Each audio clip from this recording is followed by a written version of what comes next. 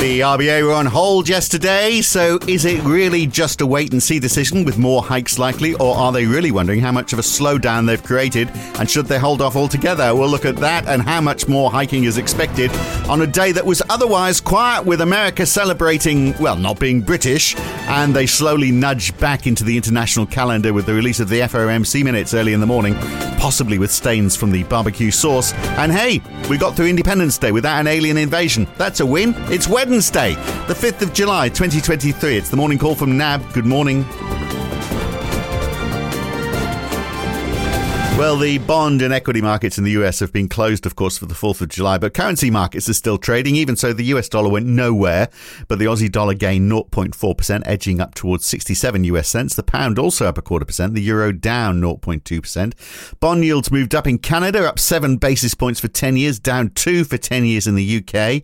Aussie 10 years, the yields were yesterday up 4 basis points, back up to 4.01%, but no move on that on futures overnight.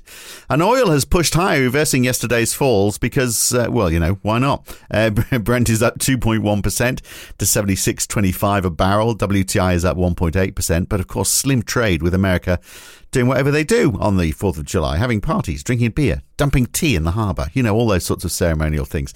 But let's pick through what has been happening with NAB's Taylor Nugent in Melbourne. We should obviously start with the pause from the RBA yesterday. We've been saying it was line ball. But what's interesting is, I thought it was a fairly dovish statement, but I look around, others are saying that, you know, have a completely opposite view. How did you take it? Yeah. Good morning, Phil. NAB's call had penciled in an increase in July, but really the view was that the cash rate would be heading higher towards 4.6% kind of over the coming months, and we still expect the RBA to deliver a couple more hikes from here. On the statement, as you mentioned, you know, some of the commentary, there was a little bit less discussion around the upside risk to inflation that had got it over the line to deliver hikes at the previous two meetings, a little bit more about the concern on the outlook. I think you've got to kind of read that in the context of the eventual decision as well. And, you know, in meetings where they have paused, it makes sense that some of the weighting in the discussion in that post-meeting statement does lean towards those risks to activity that are really the reason why it is moving more slowly. So then in that case, why two more hikes? If there's if there's less concern about inflation, more of a concern about slowdown, then that you'd be thinking, well, this isn't a pause for reflection. This could be it. Perhaps. Yeah, I think broadly, you know, if there was a meeting where the RBA would kind of return to its April instinct to move more slowly, this was it. It comes ahead of the forecast update in August. They get the full second quarter CPI on the 26th of July ahead of that August meeting as well. And so I think, you know, we can read this decision in the context of the RBA at this stage of the cycle. They don't feel like they need to be moving 75 basis points a quarter, but this doesn't necessarily mean that they think they're at the peak. And so, you know, you look at some of the discussion. A lot of it was really around giving themselves time to see that data come in. The RBA through this cycle has been, you know, attempting to move more slowly, try and do as little as possible with interest rates, have a smaller impact and a smaller bite on activity while still seeing inflation back down. Those risks to the inflation outlook the RBA had been flagging recently, they're still there in our view. When we look at the data flow, it looks like while those kind of year-ended rates of inflation, both on the headline and underlying measures, will be moving lower in Q2 and the third quarter data as well, there's kind of very little evidence of kind of sequential progress on underlying inflation on kind of a quarter-on-quarter basis relative to where we were in Q1. And so we think that data flow will keep the RBA moving. But, you know, the decision today does, you know, continue to suggest that the RBA is giving the data every opportunity to tell it that it can stop. Right. And so how have the markets taken it? It sounds like what you're saying then is they're saying, well, there's less of an upside risk for inflation, but NAB's saying, well, be careful with that. But how's the market responded to it? Yeah, you know, you look at market pricing. Markets heading into the announcement were about 36% priced for an increase. And we had yields in the short end in Australia kind of moving higher through that early part of the session ahead of that announcement as well. And in the event, we did see a bit of a pullback in near-term pricing and 3-year yields as well, about 10 basis points out of the peak of cash rate pricing at one point, but a bit of a retracement on that through the afternoon as well. So kind of all said and done, term pricing for the end of the year currently sits around 4.5%, about 4 basis points lower than it was a day prior. And so, a slower path in the near term, a little bit taken out of terminal pricing, but not too much of a reaction. And I think that just goes to that point that, this doesn't necessarily say that the RBA is done. You read that final paragraph, there wasn't much changed. There was a sentence added explaining that this decision was in order to kind of get more information, allow more time to make that assessment. But also there was kind of an explicit change that the decisions from here will depend. It had been the outlook for inflation in the labour market. It's now explicitly the forecast for inflation in the labour market. And so I don't think that's an accident, given that they do get those updated forecasts in August. And given that those forecasts will likely be conditioned on a cash rate assumption that has at least one more hike from here in the background, then we would expect that those forecasts to be making the case to the board that another increase is needed. So it's a clearer picture perhaps for New Zealand, though. The quarterly survey of business opinion is showing a slowdown in the economy, easing labour market pressures. So is that it? Is that job done for the RBNZ? Yeah, certainly some interesting data out of that QSBO survey. Not too much of a market reaction, but kind of if you look through the detail, it did show a picture that was kind of supportive of the assessment that the RBNZ is done. And certainly our BNZ colleagues kind of read it as supportive of that view that the next move from the RBNZ is likely to be down rather than up.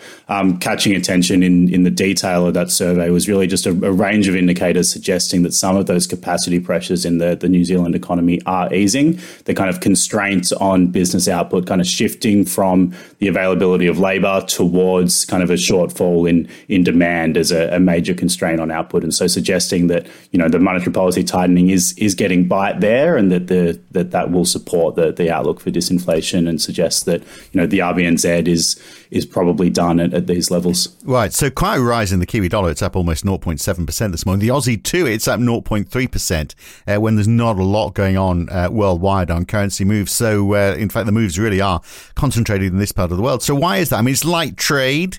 Maybe risk mood is a little better because there's just not much data around, or, it seemed like a good idea to somebody, or is it, as is often the case, a bit to do with China?